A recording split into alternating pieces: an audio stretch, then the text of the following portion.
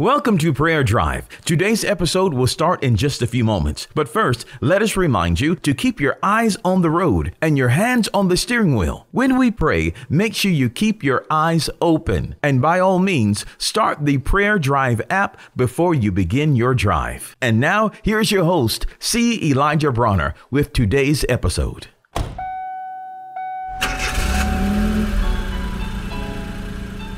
Welcome to Prayer Drive. This is C. Elijah Bronner, and I'm so happy and excited and delighted to have you join us today. What a wonderful day, a great day. God is good, life is good, and I pray you're having a wonderful drive on the way to work, school, or wherever you may be traveling. I declare you're blessed today. Praise God. Well, we are in chapter 4 of Ephesians. Man, I can just stay in Ephesians until Jesus returns. Ephesians is so good. I'm learning so much, and I just want to read some selected verses in chapter 4.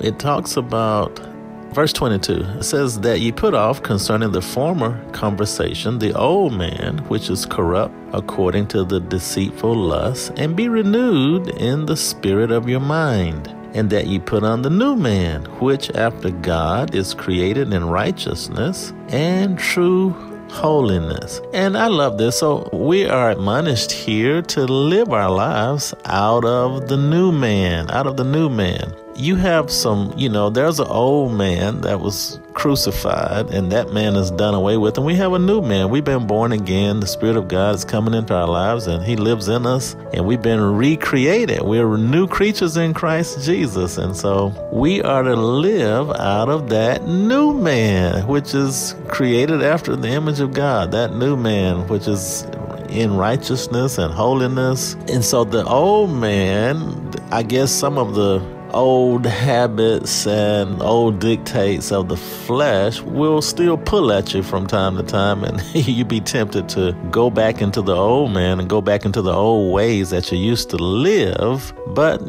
that's not who we are any longer. That man is dead.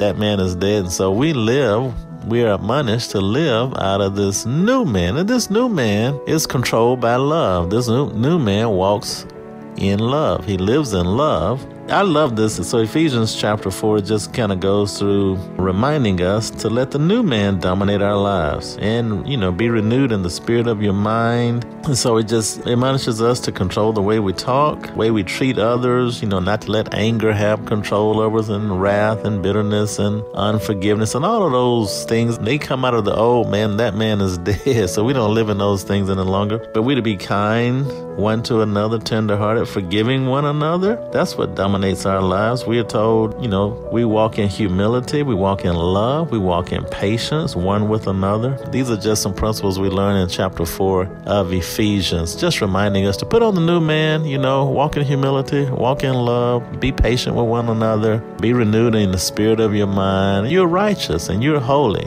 You're filled with the Spirit of God, and you live as Christ does because He lives in you. You live out of your spirit, live out of the born-again part of you. Praise God. Let's pray. Father, we just thank you so much. Thank you for the simple reminders from Ephesians chapter 4 to allow the new man to dominate us, and we live out of this new creature that's in Christ Jesus that we've been created. And we are just grateful, Lord. Thank you for the spirit of love, and we can renew our minds, the spirit of our minds, according to your word, and allow the Holy Spirit to dominate us. And we are able to walk in love and humility and be patient with one another. We are able to control the words of our mouths and our attitudes and, our spirits. And we thank you so much for the help of the Holy Spirit, Lord, and just allowing us to renew our minds according to your word. And we thank you for it. In Jesus' name we pray.